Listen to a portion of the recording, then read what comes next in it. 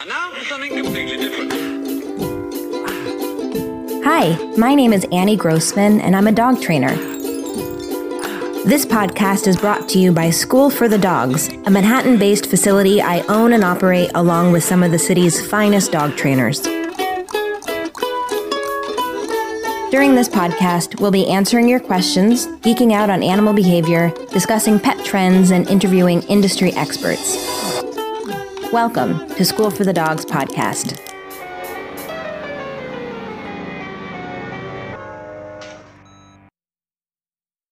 All right, so I am here with Claire Cario, who I am honored to call an employee. Claire, why don't you introduce yourself and talk a little bit about what you do at School for the Dogs, and then we can move back in time from there. Sure. So I have been with School for the Dogs for the past year, and it's been quite an interesting year for everyone. And I came on board as a private trainer manager and also as one of the behavior therapy consultant trainers as well. I have, Annie and Kate, both of you guys have been, colleagues of mine for years. We've walked in the same kind of pathway for over a decade, and it just really was a great opportunity, and I was excited to come on board. Well, yeah, I mean, when we hired you, I felt like we have arrived. Like if we have Claire Cario working for us, we're doing something right. And well, I want to talk actually about the first time you and I met, which was like 10 years ago, but I'm interested in sort of knowing how you got into dog training to begin with, because I actually don't really know. Yeah, neither do I, Annie. You're like, who am I? What am I doing? Who am I? Well, you figure that out after the fact, I think, generally. Yeah, my story is interesting. I used to work in the film industry as a camera assistant for years. So I was a union camera assistant up until. Is that like what does a camera assistant do? Do you like is that different than a best boy? And also, I don't know what a best boy is, but best boy. I actually was a best girl on a few jobs as well. That's working in the electric department, specifically working with anything that's electrical. But the camera assistant I was a first AC primarily. Worked my way up pretty quickly. And at the age of 23, I was walked into the union. Basically, like it's so arbitrary, that job, and the skill set is so weird. But basically, I kept things in focus. That was like my primary goal. And I'm not going to get into that's a whole nother podcast about what that actually means. But now that's important. Like, obviously, actors need to be in focus. Did you work on any films that we may have seen? I may have seen. Yeah, I worked in a lot of independent film back in the day when it was still independent. I think probably the most well-known films that I worked on were Boys Don't Cry and The Believer. That was launched Ryan Gosling's film career. And Wendigo. Boys Don't Cry. I remember that one. That was a big deal. Yeah, that was a privilege to work on. That was a great job. It was the first. So how did you get from there to dog life? The film industry is a tough game. Certainly being a woman in a technical field was also challenging, and it was hard to balance life. And so there was always some trepidation, and I never finished undergrad. Straight off the bat, I went into film early on when I was 19. So I always wanted to go back to school. And honestly, 9/11 happened, and there was no film work. And I went back to school during that time period. And where'd you go to school? Hunter College.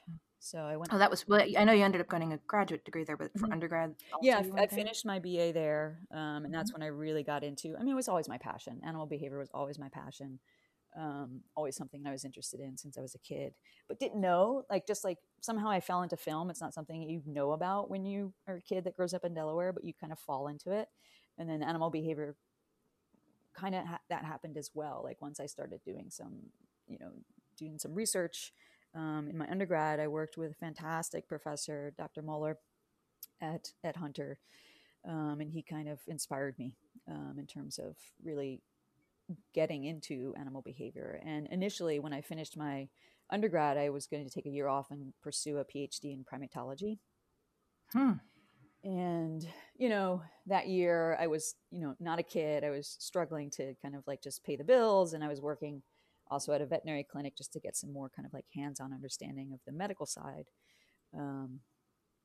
And then Hunter, they had just started the Animal Behavior and Conservation program. And so I decided to do that.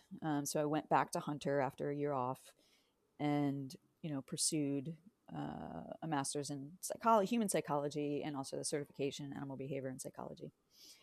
And I'm interested that you said animal behavior was always your passion, because I don't even think I knew what animal behavior was.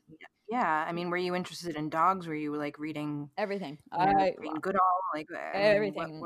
Jane Goodall is one of my heroes. As a kid, I remember watching, what was that movie about Diane Fossey with Sigourney Weaver? I remember watching that and just, oh my God, I was just like, oh my God, I just want to sit in the jungle with gorillas, and just watch them, and just kind of observe them, and also use that and as a kid, I watched PBS all the time, and just really nature, Nova, nature. It just made sense to me, and it helped me as a kid growing up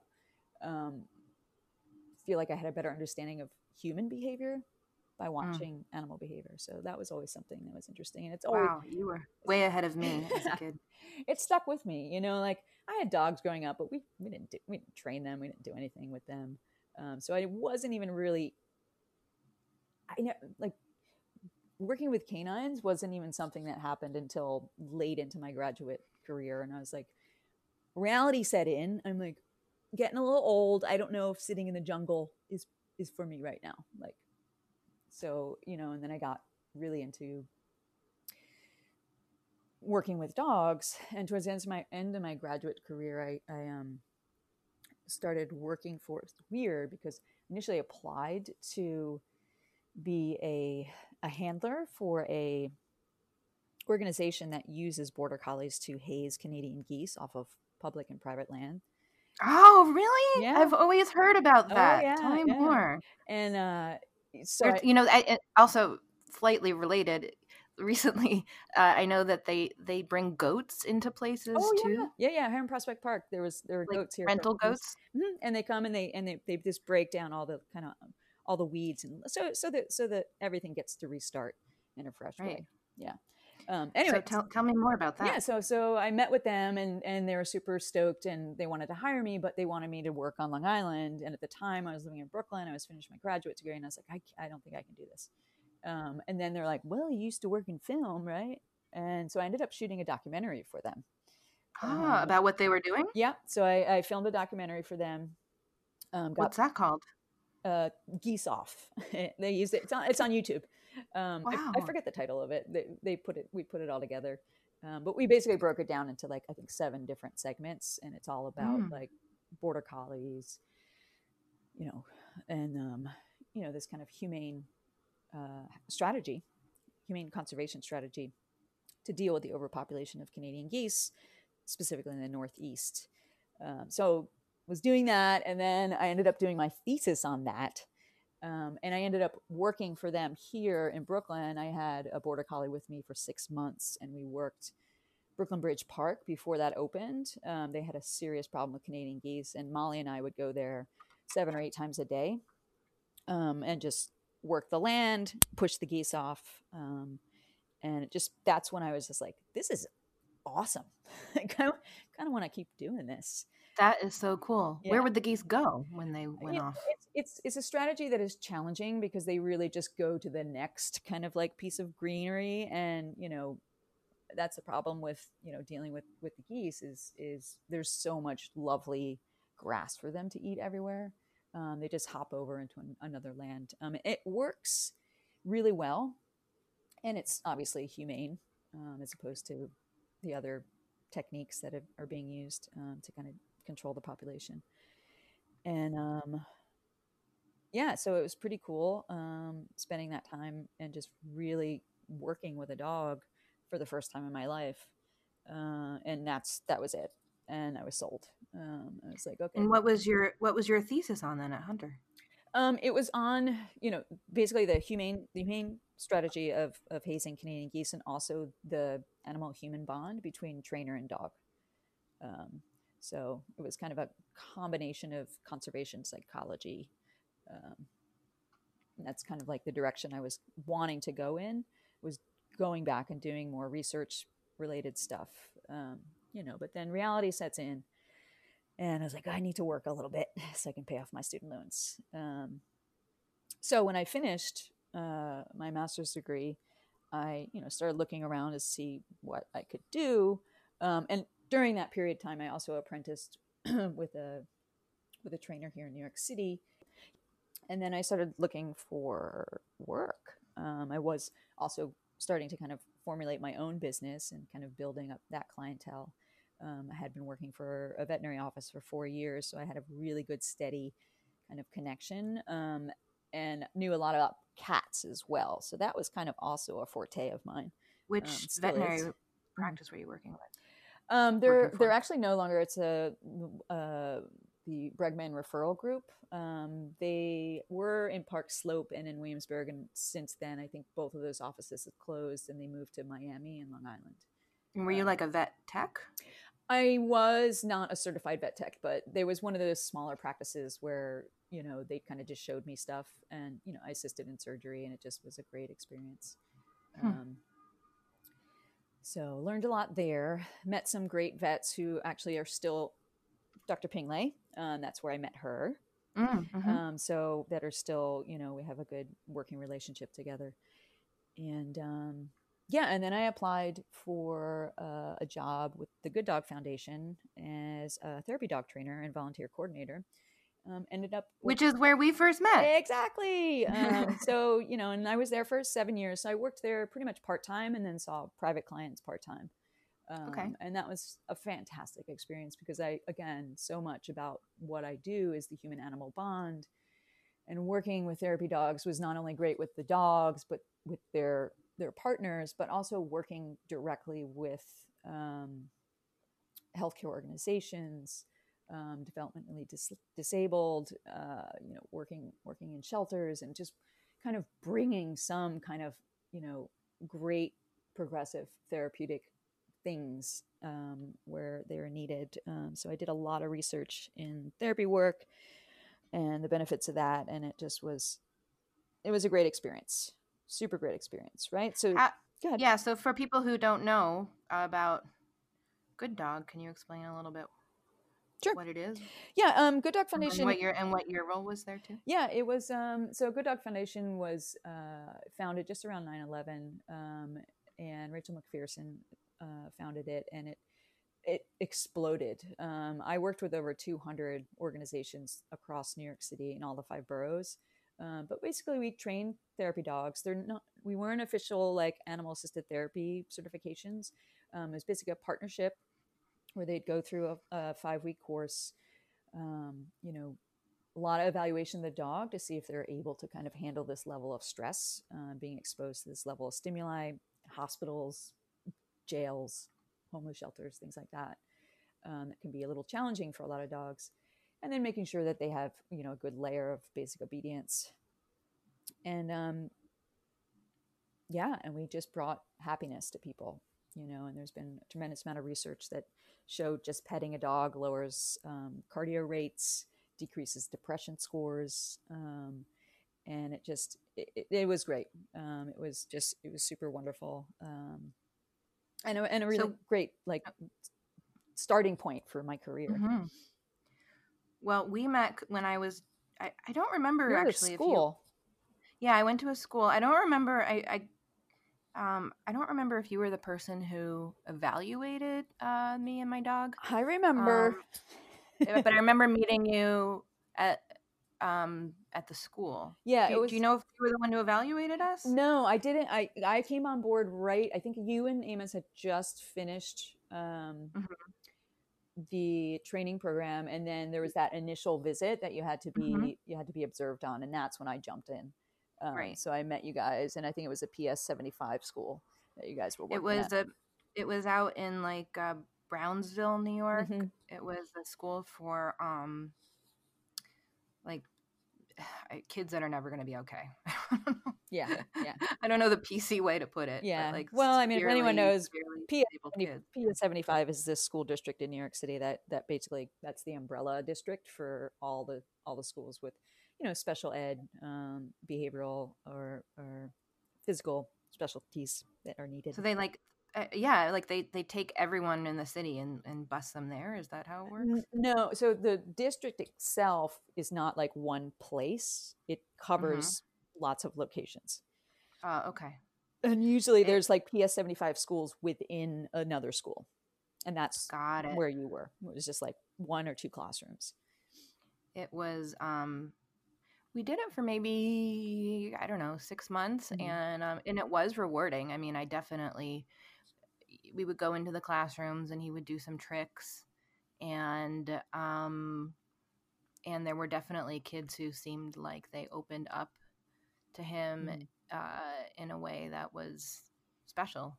Mhm. Um, but we stopped doing it. There was two reasons. One, it was pretty far, and it just like ended up sort of taking like a lot of time that like I think at one point I was able to give that time, and then I just wasn't able to anymore because of Mhm. work. But it was also like I found it really emotionally hard for myself. Yeah, yeah, Um, that is definitely true. And that was something that I tried to work on in terms of like, making sure that volunteers were okay in like this work. I mean, yeah, it's not nothing, no. and I you have to tell me if you have experienced this, but I have had the hunch many times that people say, "Oh, I want my dog to be a therapy dog," and it's like they want it like a badge that their Hmm. dog can wear of like proof of that they've attained a certain kind of, level without necessarily understanding like, okay, well, if your dog is going to be a therapy dog, that's like quite actually a big commitment Hmm. on your part in a lot of ways, Hmm. time, energy, effort, emotions. It's not just like, do you know what I mean? Yeah, no, and compassion fatigue is a real thing, and I hear you, and I do think, I think everyone, gets into the therapy dog work, um, because they do have that compassion, Mm-hmm. but it can, and this is something I used to tell my volunteers all the time is like, you really want to work in this specific environment, but let's talk about it. Let's talk about what that means to work in a hospice environment, like.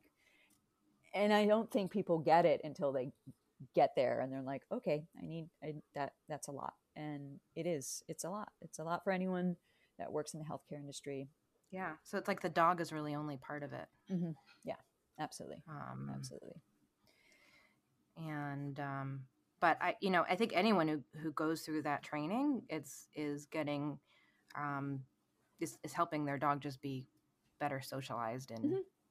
the world, whether or not they go forward with it. Yeah. Because yeah, like a lot of times, I mean, the kind of a lot of it is the kind of stuff we do in puppy class, like introducing them to crutches and Hmm. wheelchairs, and like people touching them in ways that might be strange, Hmm. and that's like valuable for any dog to learn. Yeah, and I think one of the hardest things for me to do is when I would do those initial evaluations where people were interested in going through the training process is, meeting their dog and evaluating them and having to tell the volunteers, it's like, you may really want to do this, but your dog doesn't, Mm, right? Because if your dog doesn't want to do this, it's not going to be healthy, because this kind of stress is not healthy. right. It's like there's the dog that you imagined having, and then there's the actual dog that you have, and you Yeah, have to do what's right for the dog right. rather than And love them for who they are. love them for who they are. Mhm. What do you do now when clients say, I'm interested in my dog becoming a therapy dog? I either send them to them or to Delta. which is a little bit more kind of like like it's just an exam, like it's not a class. Because most of the other therapy organizations in the country, like TDI and Delta, it's just you need to pass an evaluation similar to like CDC, where there's no actual class. They give you a book and they're like, here you go. And I think the good thing about Good Dog Foundation was that you would have this course designed, right, for the work you're doing. Then you get your final evaluation, and then they kind of helped you find facilities, because that's challenging too. That's a big part of it. Whereas if you go through Delta or TDI, then are you responsible for finding your own facility that has? Yeah, you got to cold call people and just show up. Or I think some of them are listed on. I have not, to be honest with you, paid attention in the past 6 or 7 years. Well, one thing that has an idea that has been floating around since COVID started actually came from a cousin of mine who lives in DC and has been doing something similar with his dog, is like reading to dogs online. I've thought for a long time it would be great if we could figure out some way to do like a kid and dog program where kids could like come to School for the Dogs and read to like approved dogs, because there are reading to dog programs throughout the country that they're great. They're fantastic. Yeah. It's unbiased judgmental environment. We did a lot of that. I did a lot of that with schools, with the Brooklyn Public Library. Maybe we can put our brains together and see if we can figure out a way to really actually get that going, especially right now since kids are home. But also the other thing that my cousin is doing that I think could be cool is actually doing it via Zoom. Which would probably open it up to a lot of dogs who might not otherwise be able to participate. It's funny you said that, because when I was in quarantine down in Delaware, my friend who I stayed with, she teaches children on the autism spectrum, and she would have really challenging moments of just kind of keeping their attention during Zoom sessions, and she would just like, Claire, bring me a dog. And I was like, I would bring generally Otis or her other dog, Daisy, and just go. And she would just like sit down on the floor and work the lesson, but have the dog in the frame as well. And it was a way to keep those kids kind of looking at the screen, right? Because it's like, what am I actually looking at? There's nothing interesting. But if there's a dog there, some of them were just like, okay, I'll pay attention now. That was cool. That's genius. Okay. Well, you and I have to powwow about this somewhere. So after Good Dog, your own business was called Barnyard. Barnyard Behavior, yeah. And that was great. It was super great. But working for yourself is a challenge in this city. And you went from Good Dog to ACC, right? No, there's a little blip in between. So there was one point where, again, towards the end of Good Dog, I was starting to think, okay, I'm tired of working with all these good dogs. I want to work with some more behaviorally challenging dogs. I want the bad dogs. Yeah, give me some bad dogs.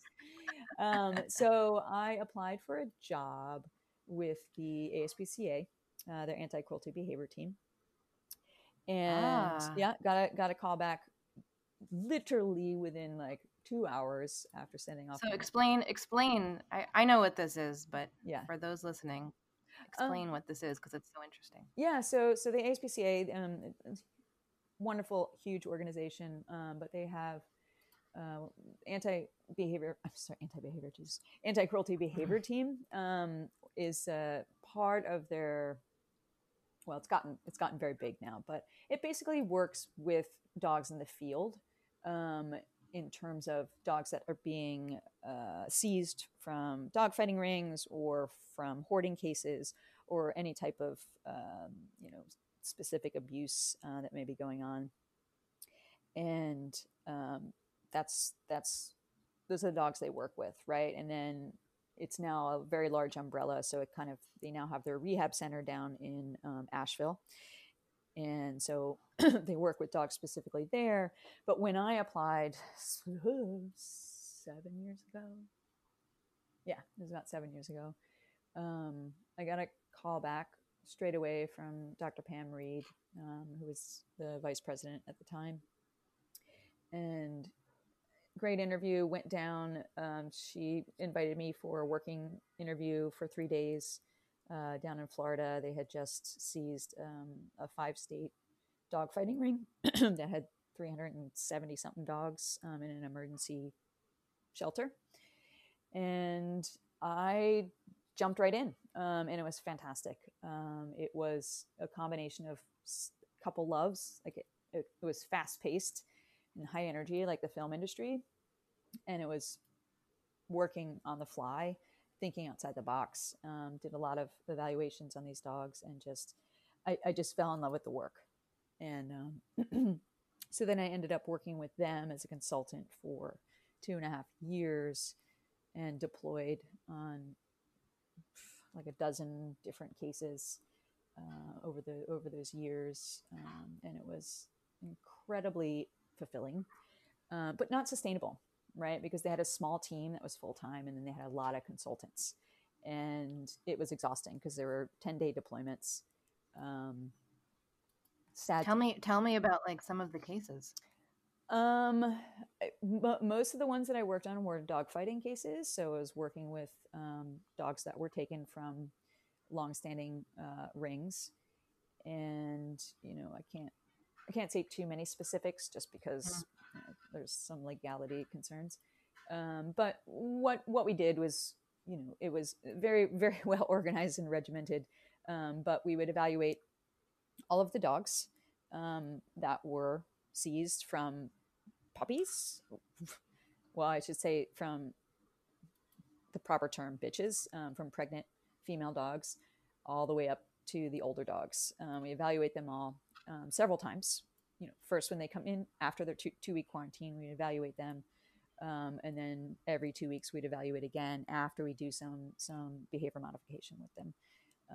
And it's And this is on site, so you're like traveling around the country doing this. Yeah, it was all on site. And these emergency shelters, most of them, since they're part of legal cases, were in like large warehouses, and definitely a challenging environment for both humans and dogs to live in. And sometimes, unfortunately, these dogs get stuck in limbo, right? Because these are legal cases, and they're, according to the law, they're considered property, even if they're owners, until their owners are actually convicted.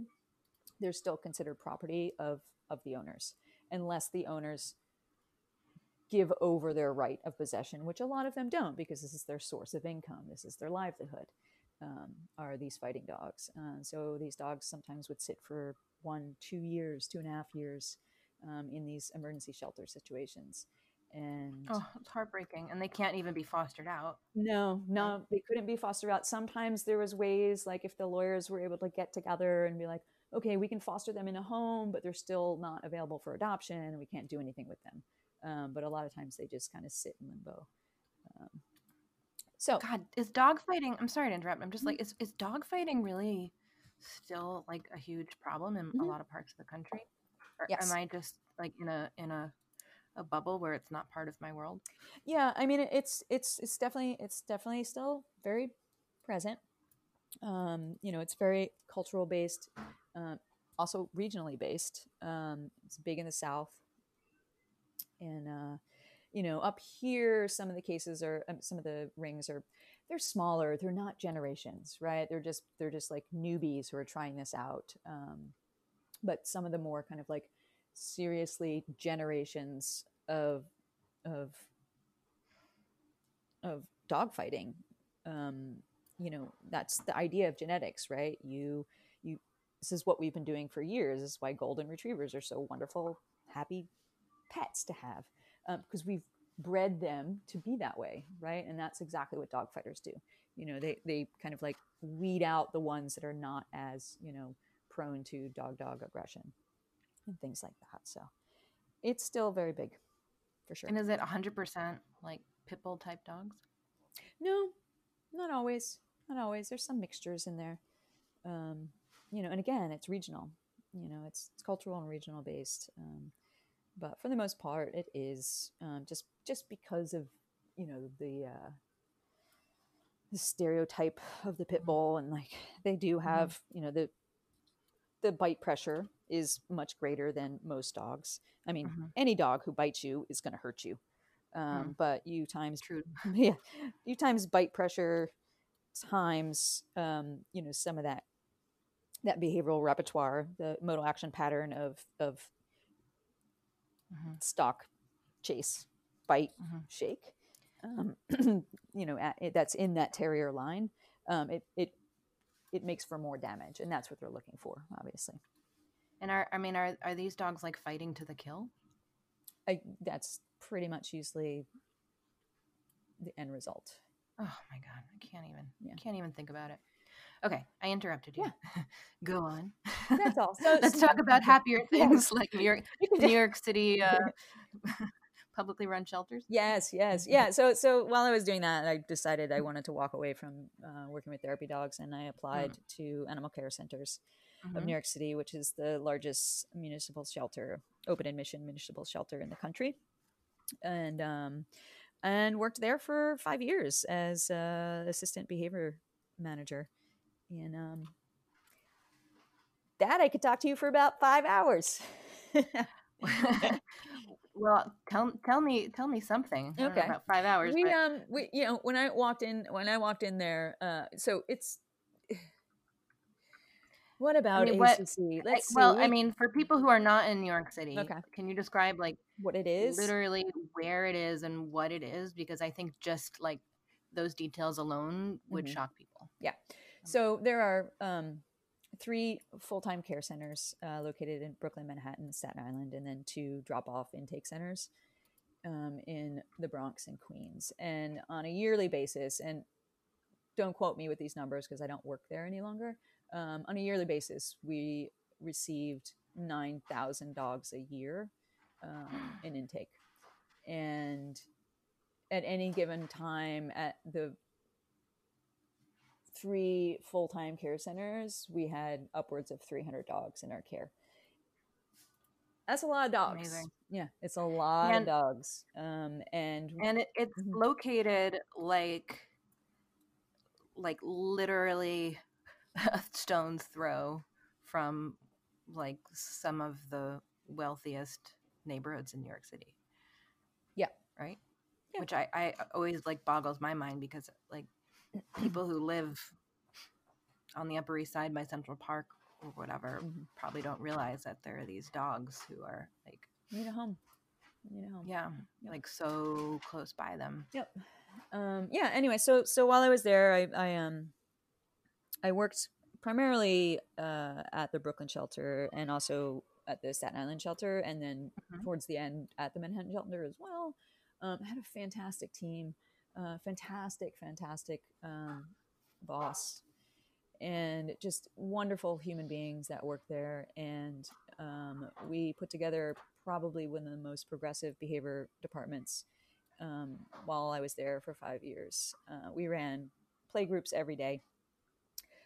We had one of the most kind of fulfilling enrichment programs as possible. We were building up our volunteer program. We had trainers on staff, and it just, I'm not going to say it was easy. Go back to that compassion fatigue.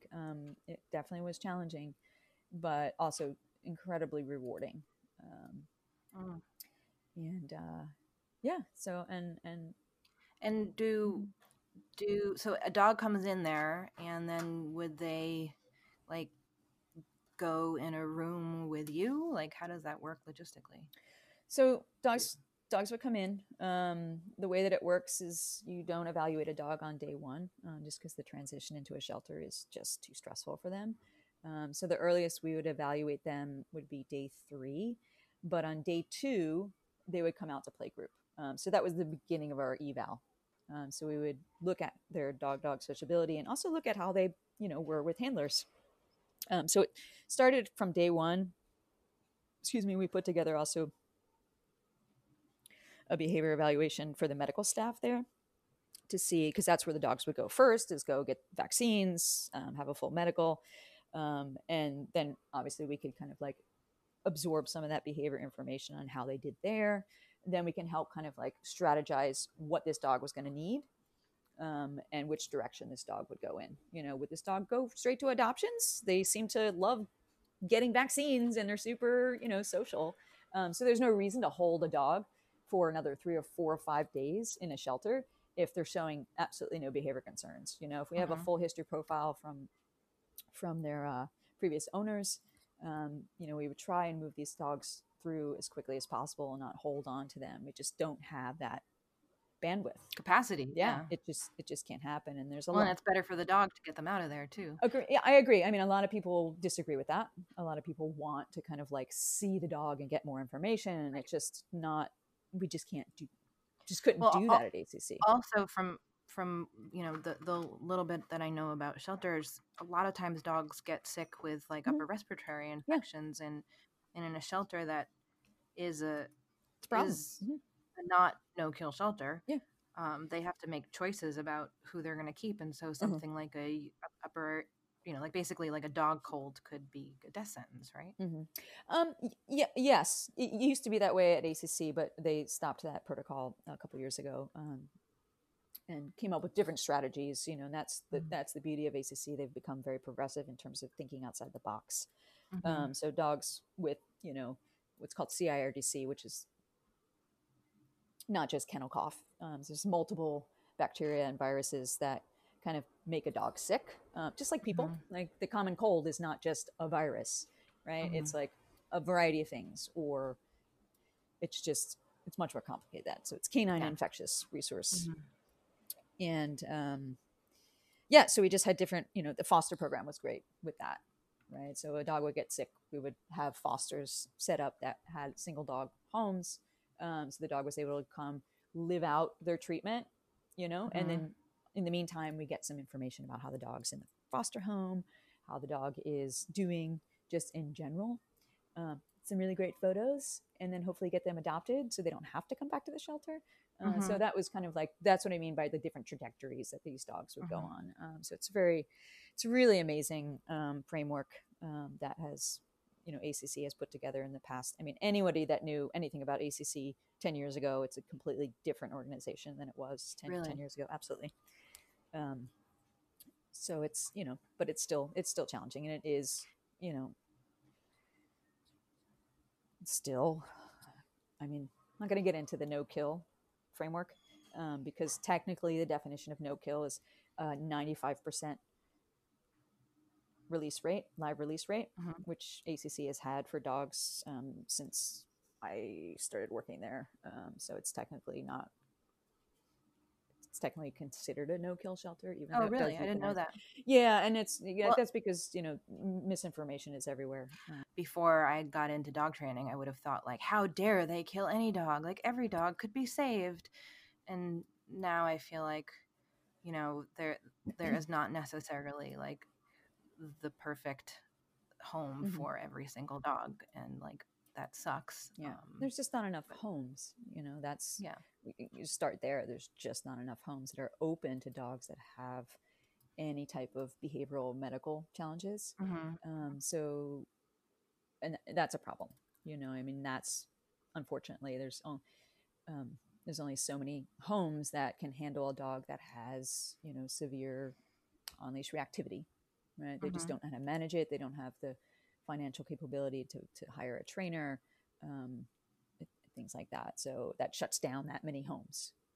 Right. So, right. Yeah. So, well, and not to brag too much about what we do, but I think we're doing good work in helping people with helping develop people's vocabulary on how to even think about dealing with those kinds of issues. Like a dog who is lunging at other dogs on the street is not a bad dog. No, that is correct. That is correct. And then we got you from there. He did. He stole me.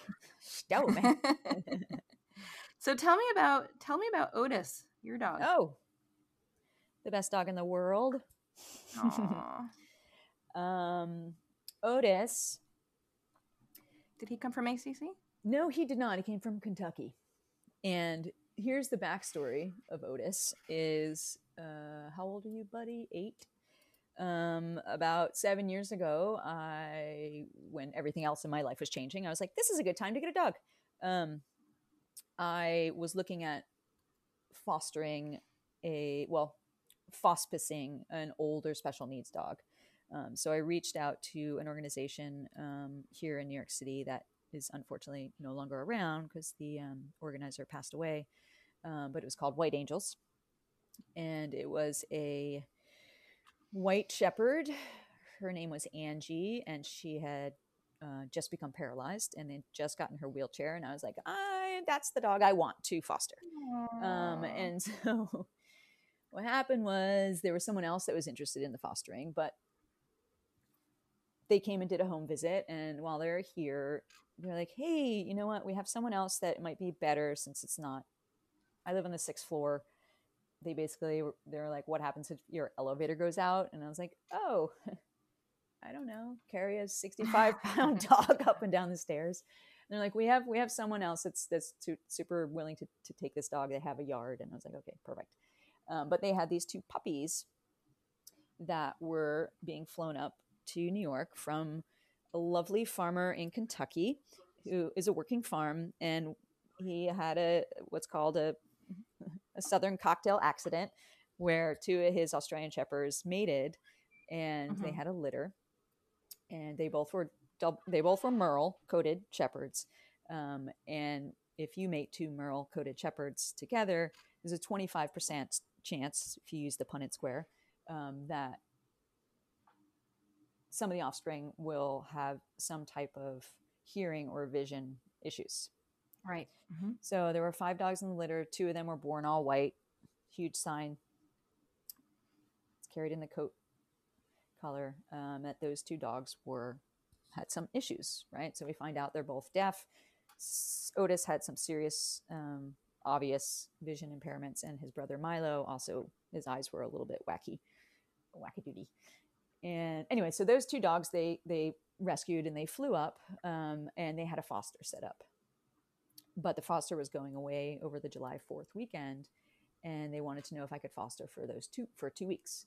And I was like, sure, I want to work with deaf puppies. That'd be awesome as a dog trainer, to be able to communicate with a dog without my mouth. It would help me as a trainer. And so I was looking forward to just having these moments, working with 2 dogs that couldn't hear me, and using my body language and using touch. So I did that, and they were pretty cool. Certainly was challenging for 2 weeks. Shipped them off to their foster, who is Was there any unexpected challenge? Not in the beginning, no, other than their 2 puppies. I mean, there were plenty after this fact, but they ended up going to their foster for one night, and she freaked out because they were not sleeping overnight in the crate, basically because she was a lawyer and she worked 10 hours and then came home, took them out, and then put them back in the crate, went to bed. And I was like, oh, that's not going to work. So she couldn't foster them, and I ended up taking them on. And long story short, I still have Otis. He's now 8 years old. His brother Milo I had for a year and a half. I found him a wonderful home in Eastern Pennsylvania. Now we Zoom all the time, but we visit 2 or 3 times a year. Sweet. The challenges are real in a lot of things, right? But it actually, Annie, wasn't that hard. It wasn't that hard. Just because dogs communicate mostly with their body. Right. And they are reading us so much of the time anyway. Yep. Again, in my before being a dog trainer days, I fostered actually one time through a crazy pants foster woman in Brooklyn whose name I won't mention. And I probably had no business. I think I know who you're talking about. Fostering at all. I had fostered a young deaf pit bull, and I remember they were going to set me up with a dog trainer who specialized in working with deaf dogs, and now looking, and I remember feeling I ended up it was so messed up. I never even got to meet the trainer, but I remember thinking oh, that's quite a specialty. And now I think I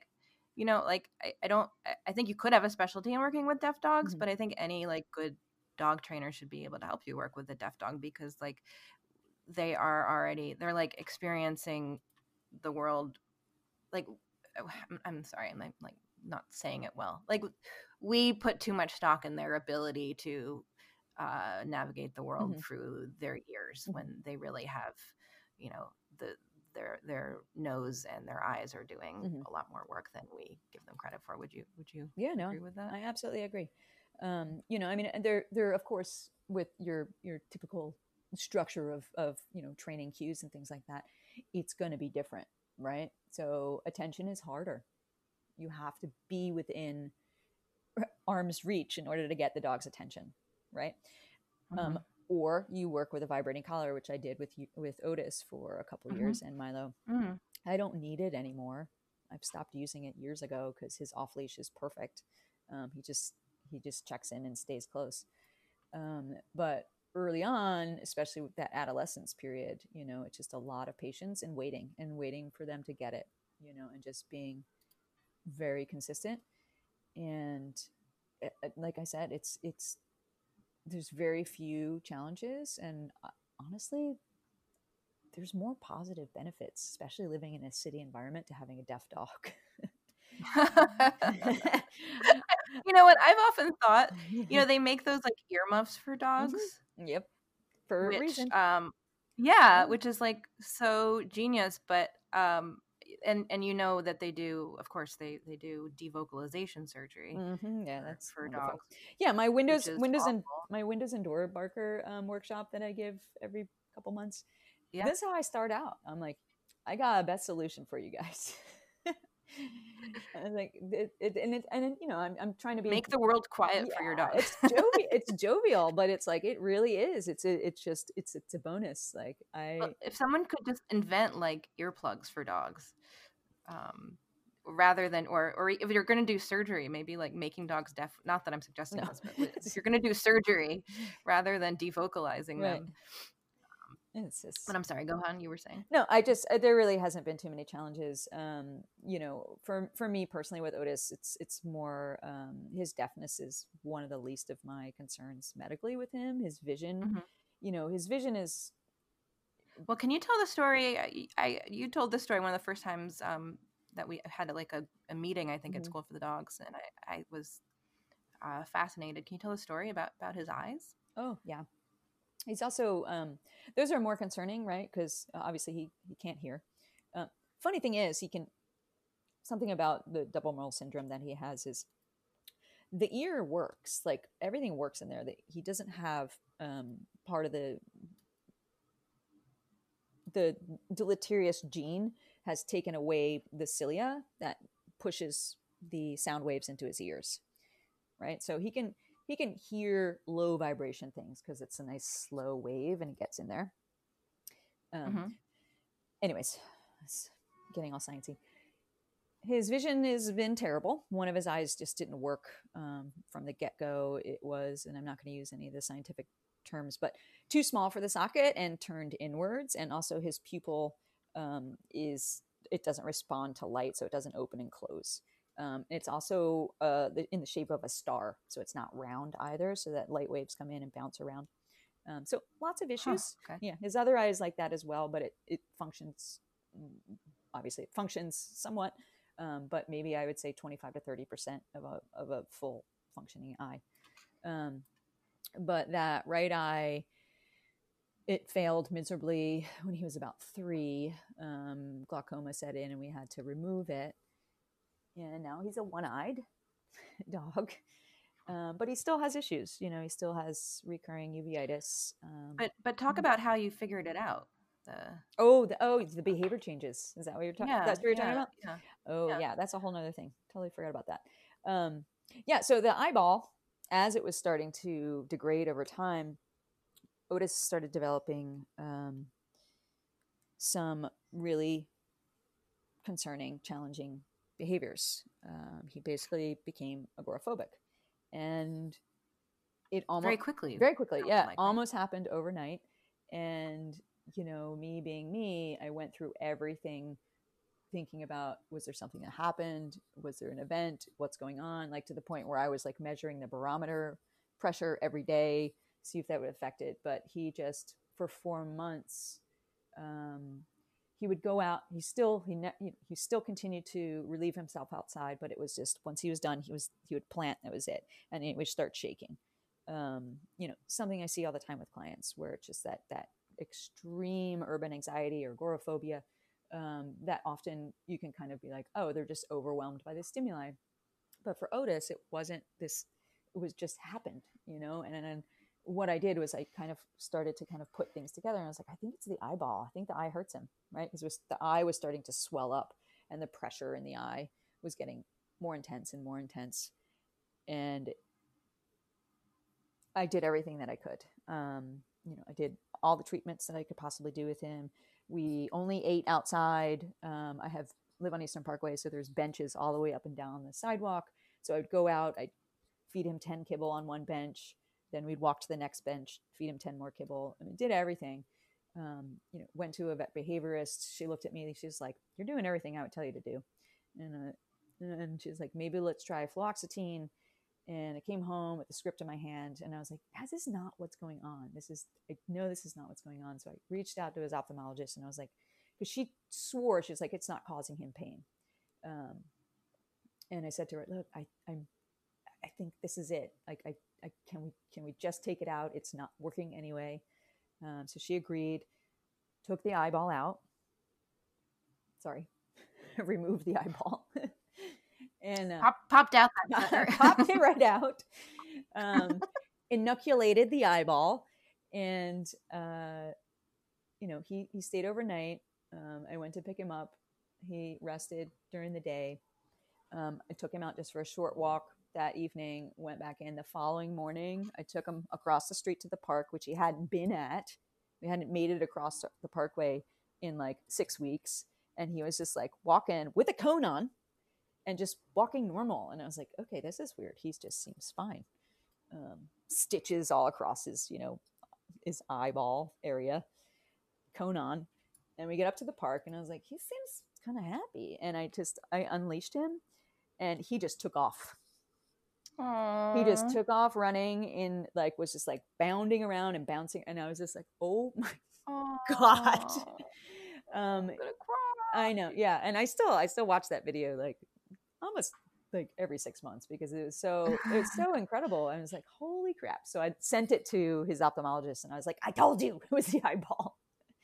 And that was it. And that was the end of the behavior.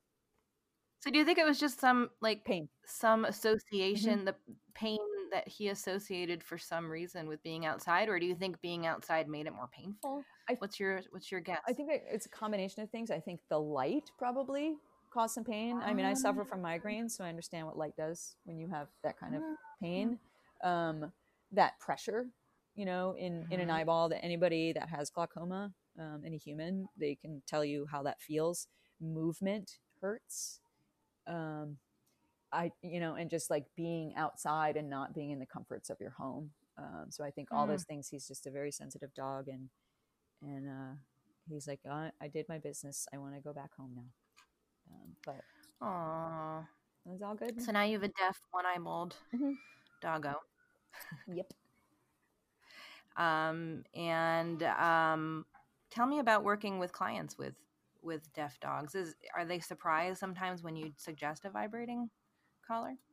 No, most of them don't. I mean, I think most of the clients that I've seen over the years with deaf dogs, and they find me somehow, have already done some research on their own. And a lot of times they've bought it, but they've never taken it out of the package because they don't know what to do. The first step is, because there's a lot of... Step one, open the box. Open the box, charge it. Yeah, no, I mean, I think for the most part, anybody that has a deaf dog, and most of my clients are people that have rescued a deaf dog, not that they realized later that the dog was deaf, because I think that's a different perspective. But they're like, okay, now what do we do? And the hardest thing is you just start square one. It's like, first teach your dog attention. Period. Like you have to have a strong foundation in attention. I mean, that's for any dog, whether they're hearing or deaf, is you need to make sure that you can get your dog's attention when you need it. And that requires time and patience. and some impulse control on the dog's part, right? So working through puppyhood and adolescence and having that patience to be like, okay, at some point they're going to be able to think for themselves, and that's a good time to make sure that we know what's going on. Because And any like special tips or tricks that if someone's listening with it and has a deaf dog? work that nose. Mm. Work the nose. Do scent work. Work your dog's nose as much as possible, because it is a sense that dogs are clearly born with noses that work really darn well, but they have to learn how to use it. Right? They have to learn how to understand it. They have to create that pathway, a really strong pathway into the neural system. So work on as much scent work as you can. I think it's super important for deaf dogs to be able to navigate their environment through their nose. They'll build it up over time, but if you can kind of speed it along by kind of helping them exercise their nose, if you will. Mm-hmm. What's like a at-home exercise? Just like hiding things under cups and bowls? Absolutely. Otis still helps me to break down my paper products. So he's really good at recycling. Like when I paper bags and boxes, I'll just pull them out and put stuff in them and hide them in certain areas, and then he goes at it. And whatever, I just sweep it up, but at least it's all broken down, so it fits nicely. It's nice and smaller. Doesn't take as much It's a space. job. Yeah, it's my job. Absolutely. Yeah, and I play nose work games with him for years, just in the park, where, and it's also because his vision is not super great. So I kind of work on strengthening that nose no matter what. So we'll be walking next to each other, and I'll do a hard left turn, and walk 20 feet from him and stop. And he'll keep walking, and then he realizes that I'm not there, and then he needs to find me. Right. And then when he does find me, he gets all excited, and then he'll get a little piece of kibble or something. Aww. Well, Claire, this has been so interesting. Thank you for taking the time. You're welcome. Is there like a good thing you can say about working at School for the Dog? Asks your boss. I mean, I just, considering all the experiences you've had, I'm wondering like what. I mean, I hope it's not a takeaway, because I hope we're not going to be losing you anytime soon. But how would you describe the experience of working at School for the Dogs as opposed to your other jobs? Honestly, I've learned a lot in the past year from the people that I work with. I think the wonderful thing, and one of the things that drew me to School for the Dogs, is the different levels of life experiences and knowledge. Like dog training and dog behavior is not a it's not a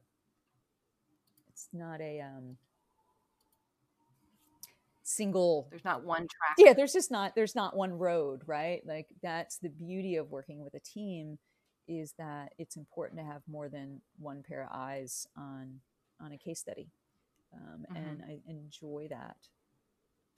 It's something I think is super important in all walks of the dog world, because we get, as we age, we tend to get a little singular in our thinking, and it's not the direction I wanted to go in. It's just thinking one place.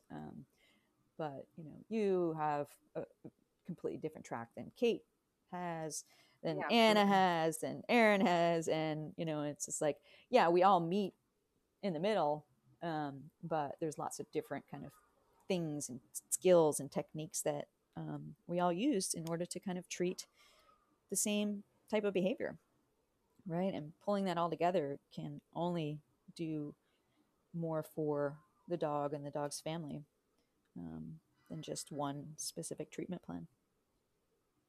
Very true. All right, you're the best. So excited that you're on this team. Me too. And if people are listening and want to go to your Instagram, Ghost Dog Otis, is that right? Ghost Dog _Otis.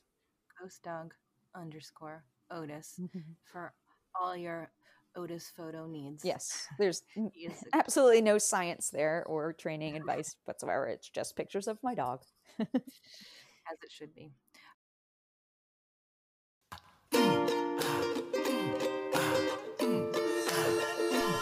Thanks so much for listening. You can support School for the Dogs podcast by subscribing, leaving a 5-star review, telling your friends, and shopping in our online store. Learn more about School for the Dogs and sign up for lots of free training resources on our website, schoolforthedogs.com.